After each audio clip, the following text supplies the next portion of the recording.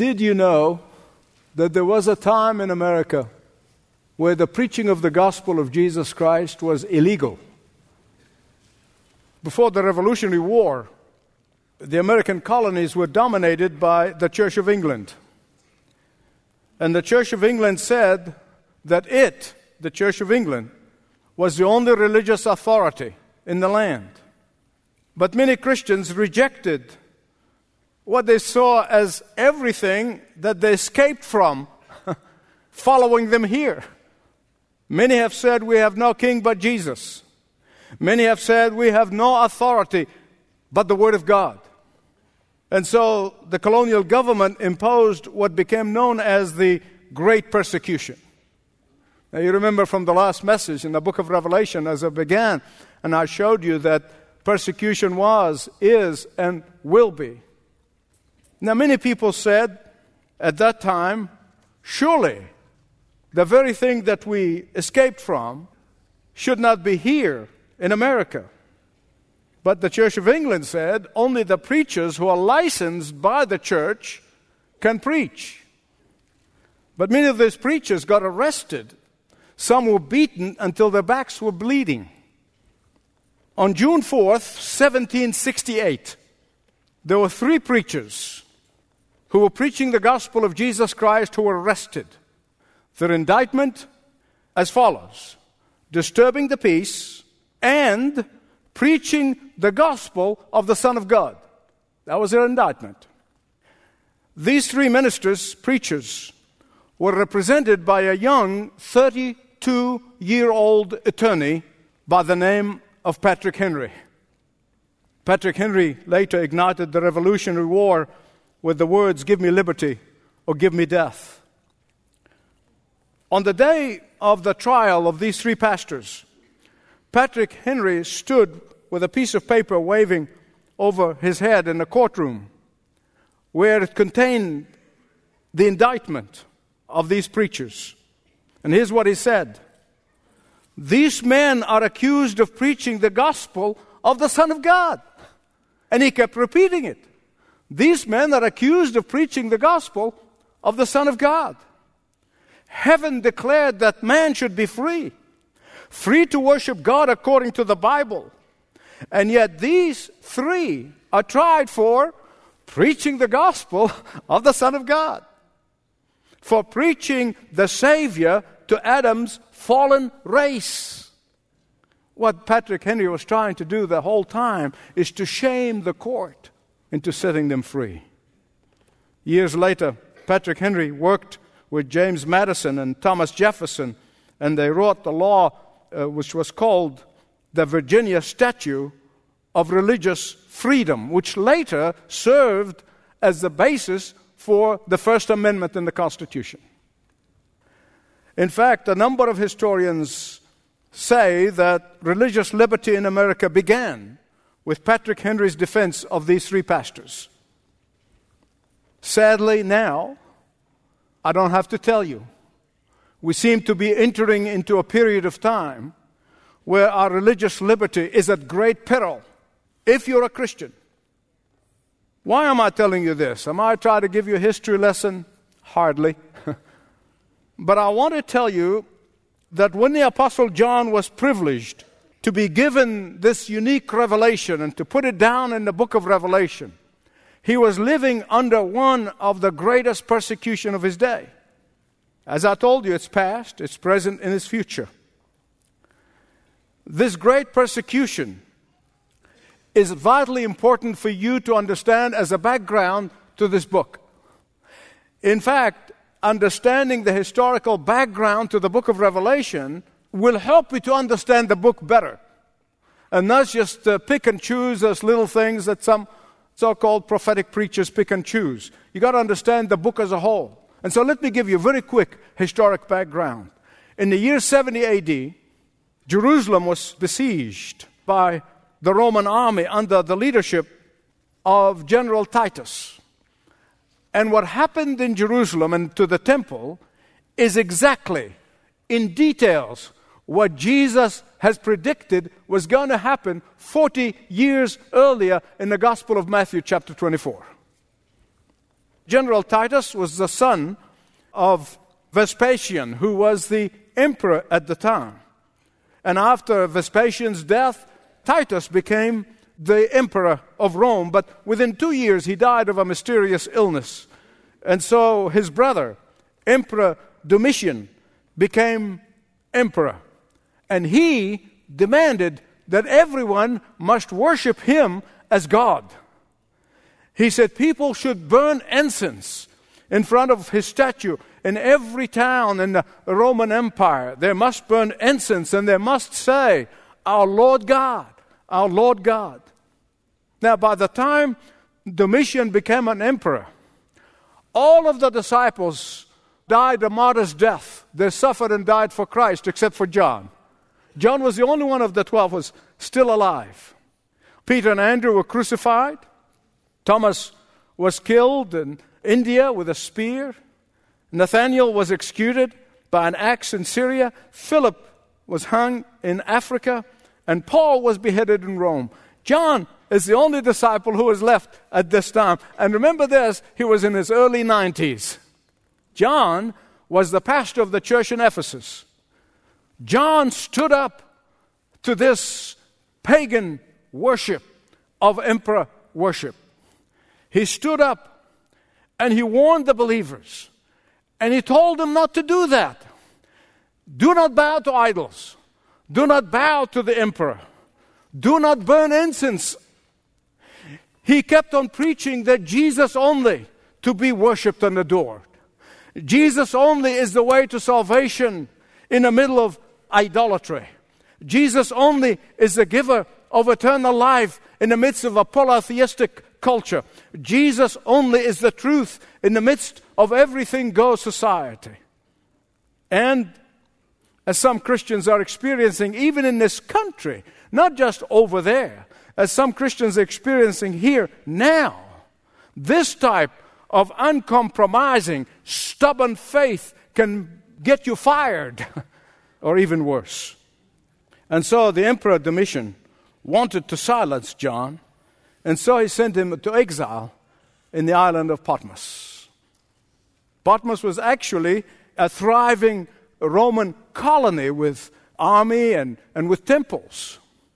While John was free in the island, he could not leave it. As long as Domitian is an emperor, as long as Domitian was in charge, John is to stay on that island. Now here's something that you must know and you must understand, that the books of the Bible, that's Genesis to Revelation, is the whole history of mankind. It describes in the book of Genesis humanity's fall because of sin, and in Revelation describes how those who will be reconciled to God through Jesus Christ will be restored in fellowship with God. Revelation completes our understanding of God's purpose for history. We are not wandering aimlessly. We are not wandering haplessly. We have a purpose, and history has a purpose, and it may look like it's out of control. It's not out of the control of God. He is reigning and ruling even now. And that is why the book of Revelation kind of divides itself into 4 sections. Section 1 is chapters 1 to 3. And it's a warning and encouragement to the church. Secondly, section 2 is chapters 4 to 17. God's judgment against sin that is going to be poured out upon the earth. And then section 3 is 18 to 20. The final defeat and the destruction of Satan and evil. And in section 4, which is chapters 21 and 22, is the coming of the new heaven and the new earth, which I can't wait for. Now turn with me, please, if you haven't already, to Revelation chapter 1. I want you to look at verse 10 with me. For there John tells us that he experienced his vision while he was in the Spirit. You see, the Roman emperor sent John into exile. Why? To punish him, to silence him, to banish him, to get him out of the way, to show him who's boss. The Roman emperor thought that he defeated John, but John would not be defeated. Exile may have separated him from his loved ones, but it never separated him from the Lord Jesus Christ. Exile may have removed him from Christian fellowship, but it never removed him from fellowship with the Holy Spirit of God. Exile may have isolated him from everything that is near and dear, but never isolated him from the Holy Spirit of God.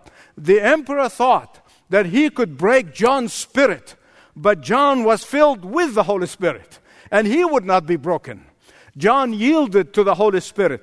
John was comforted by the Comforter, the Holy Spirit. Now, beloved, no matter what you're going through right now, no matter what tough circumstances you experience, no matter how much pain you are enduring right now, no matter how much grief you are experiencing right now, nothing shall separate you from the love of God in Jesus Christ. Amen. Amen. Give God glory. Give God glory. You see, John was in the Spirit, even in Patmos. Even in Patmos. It doesn't matter. The location makes no difference. And whatever your Patmos is, your Patmos cannot separate you from the Holy Spirit. That you can live by and in and through the Holy Spirit's power. In fact, it appears that this great and magnificent, spectacular book of Revelation would not have been possible if it wasn't for Patmos. Did you get that? Remember, your greatest blessing can be in your Patmos. Your greatest effectiveness can be at your Patmos. Your mystery of the ages was only possible in Patmos. The enemies thought that they could banish John and silence the message of the gospel. But God turned it into the most powerful heavenly vision for all of eternity.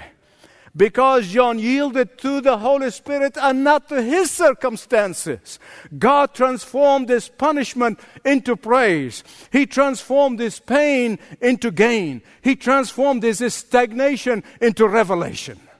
Because John yielded to the Holy Spirit, not to his difficulties, God swept him into the future eternity itself.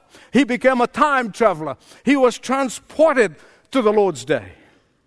And here comes something else in the background about the book of Revelation. When he said, the Lord's day, so what is this Lord's day that John is experiencing? The Lord's day, as you see it throughout the Scripture, is the day of the Lord's judgment. It's Judgment Day. The Lord's day is the final day when Jesus returns to judge the living and the dead. And John was privileged by Jesus to see that final day with his own physical eye. Now, some of you might remember this. In that very last chapter of the Gospel of John, Jesus was, in a sense, farewelling his disciples. And he said to Peter about how Peter is going to suffer and die for Christ. And then Peter wanted to start a gossip club. Do you know how you'd start a gossip club? Start talking about other people rather than talking to them. And Peter wanted to start a gossip club. So he looked at Jesus and said, what about him?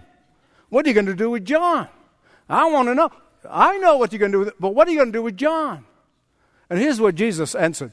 Please, trust me when I tell you. Literally, it's stronger than what I'm going to say. But here's what Jesus said. None of your business, Peter. Really, literally, none of your business. He said, if it is my will for him to remain until I returned, what is that to you? And the disciples it says in the Scripture, they were puzzled. Is John going to be around when the Lord returns? But what Jesus is saying, listen to me, what Jesus was saying at the last chapter of the Gospel of John, he was expressing his will for John to witness the future event of Jesus' return in a vision, which is the book of Revelation. And he did. Now, I told you in the last message that as the 21st century church departs from its biblical moorings, as some churches now are skeptical and embarrassed about biblical prophecies, as some Christians are pretending that Revelation doesn't even belong to the Bible, this tragedy is because so much of the book of Revelation is relevant for today. Without a doubt, Satan is behind all of the turmoil and the confusion in the world today. And believe it or not, C.S. Lewis predicted this situation in his magnificent book, Screwtape Letter. There is a dialogue between a demon by the name of Screwtape and his nephew, Wormwood. And here's what C.S. Lewis said, Screwtape saying to Wormwood. I have great hopes that we shall learn in due time how to emotionalize and mythologize their science to such an extent that what is, in effect, belief in us, demons, though not under that name, will creep in while the human mind remains closed to belief in the enemy. If once we can produce our perfect work, the materialist magician, the man, not using, but veritably worshipping what he vaguely calls forces, while denying the existence of spirits, then the end of the war will be in sight. But now, we live in those days that C.S. Lewis has predicted in this dialogue between those two demons. For you literally have to be living in another planet, not to see how the media and the opinion makers are telling us that you can have miracles without God, that you can be spiritual without the Holy Spirit, that you can have salvation without the Savior, that you can have power without prayer, that you can have morality without the Bible, that you can worship the creation and ignore the Creator, that you can worship the forces and deny God, that you can follow false prophets and false teachers, all the while treat God's word as a myth. One of Satan's greatest deception today is the manifestation that had shown every survey, and it varies between 60 to 65% of those who call themselves Christians. They believe that there are other ways to God other than Jesus Christ. Satan has deceived so many who call themselves Christians and go to churches on a regular basis.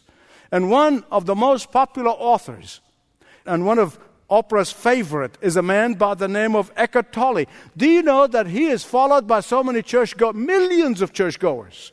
Another equally popular character on public television is a guy his name is Deepak Chopra. I cannot tell you how many people I talk to in my neighborhood who are church-going folks who listen to these jokers. And they would rather listen to these people than the Word of God. And they treat the Word of God as myth. Listen to what Tolle said. We need to understand here that heaven is not a location, but refers to the inner realm of consciousness. This is the esoteric meaning of the Word.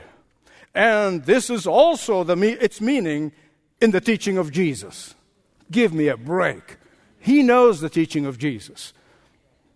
This is, beloved, a satanic gospel, just like C.S. Lewis predicted. The very word that Jesus used in John chapter 14, the word topos, and it means a physical location. Jesus did not say, I go and prepare for you an inner realm of consciousness, and when I have an inner realm of consciousness ready, I'll come and get you. Beloved, I want to plead with you. Don't just be curious about the end times. Be prepared for it. And be ready to invest of yourself in your children and your grandchildren. Because we find that the core of the problem that the book of Revelation encounters, the core of the problem that the book of Revelation addresses in the first century, is a very core problem that the 21st century church is facing. Do you know what I'm talking about? It's one word: compromise. Compromise. When our children see us compromise, They walk out on the Christian faith altogether. So let this be a warning for every one of us.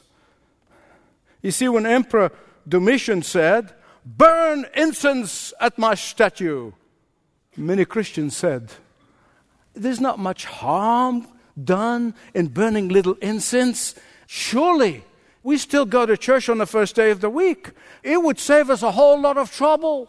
It would save us losing our job. It'd save us losing these deals. It would help us be popular in the culture. It would certainly avoid accusations that we are haters and that we hate people. Surely it's not going to hurt to just burn incense to the mission, but then be at church on Sunday."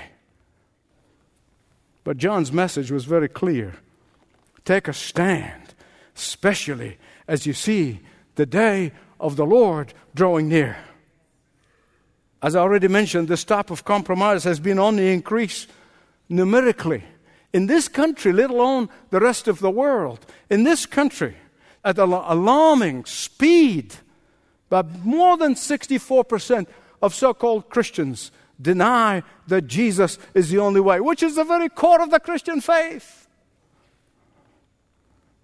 Well, since all the roads going to lead to God, why rock the boat, right? You see, this type of teaching, and I want to show you how it happened historically. In the 80s, when the New Age movement broke out, do you remember those days? And many people snickered at them. Even the comedians were making fun of them. They laughed. We all laughed at the New Age. But there are now the main principles of living in America in the 21st century. In fact, the New Age movement back then pretended to agree with Jesus, and they invaded the churches. And now, Satan is in charge of many a church. Stand firm, my beloved friends, for the day is drawing near. Don't bow to the emperor, whoever the emperor is in your life. Don't bow to him. In fact, the message back then went something like this. God loves us all. God lives in us all. And the answer to our problem is not repentance, but higher consciousness. And when we become enlightened, when our spiritual eyes are open, we become like God. This is the oldest trick in the book. And that is why the book of Revelation is for today. For it shows us the ultimate fate of Satan and those who are deceived by him. You remember me saying this many times. Whenever Satan comes to convict you of your past sins that you know were covered by the blood of Jesus, as he comes to remind you of your past, you remind him of his future. Amen. And the book of Revelation is the best place for that. See, those people who doubt the prophecies of the book of Revelation are the very people who fall for the lies spread by the gospel of pluralism. Stand firm. Now I want to conclude by telling you a true story. It's a true story that will make every parent and grandparent sit up and take notice. Above their education, above their material well-being, above all the trinkets that we give our children, knowing and loving Jesus should be the number one priority for parents today.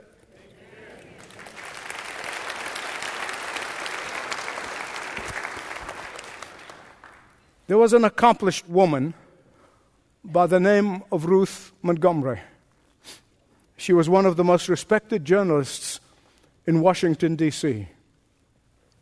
In 1945, she was the only journalist who was invited to attend Franklin Roosevelt's funeral. In 1950, she was voted as the president of the Women's National Press Club. In 1959, she accompanied Vice President Nixon to the Soviet Union. She personally interviewed 6 presidents. In her biography, Ruth Montgomery said that her parents took her to Sunday school. They took her to Sunday school. Some people say, well, they take the kids to Sunday school, their job is done. In fact, she said, I dreamed of one day of becoming a missionary. But then in the 60s, she befriended two famous psychics, Jean Dixon and Arthur Ford. And she became fascinated by the reincarnation. In fact, once she claimed that in former life she was the sister of Lazarus, the friend of Jesus, whom raised from the dead. And she used automatic writing to channel her books through demon spirit guides. She made a whole lot of predictions. One of them is that World War III will take place in the 80s. And when she died in 2001, she was no longer a respected journalist. Beloved, another victim of Satan's deception. That's why we need to be equipped. For if we need anything these last days, it would be not just teaching and instructing, but modeling Christ to the next generation. By not compromising our conviction, regardless of the cost. Father, I pray that this would be the cry of every heart right now. That as we see compromise everywhere, that we would stand firm and heed the words that you have instructed your servant John. That we would stand firm even if the great tribulation happens in our time. We pray it's not, but if it does, we know you're going to give us the grace. And so, Father, I pray in the name of Jesus that we will stand firm and stand tall, regardless of the cost. For, Father, we know we've read the last chapter, and we win because Jesus won, and He is glorified, and soon coming to reign, and we will see His reign with our own eyes. May He be lifted up. May He alone be glorified. For all of God's people said, amen. Thanks for listening to this message from Dr. Michael Youssef, recently featured on Leading the Way. If you'd like to know more about us, please visit ltw.org. That's ltw.org.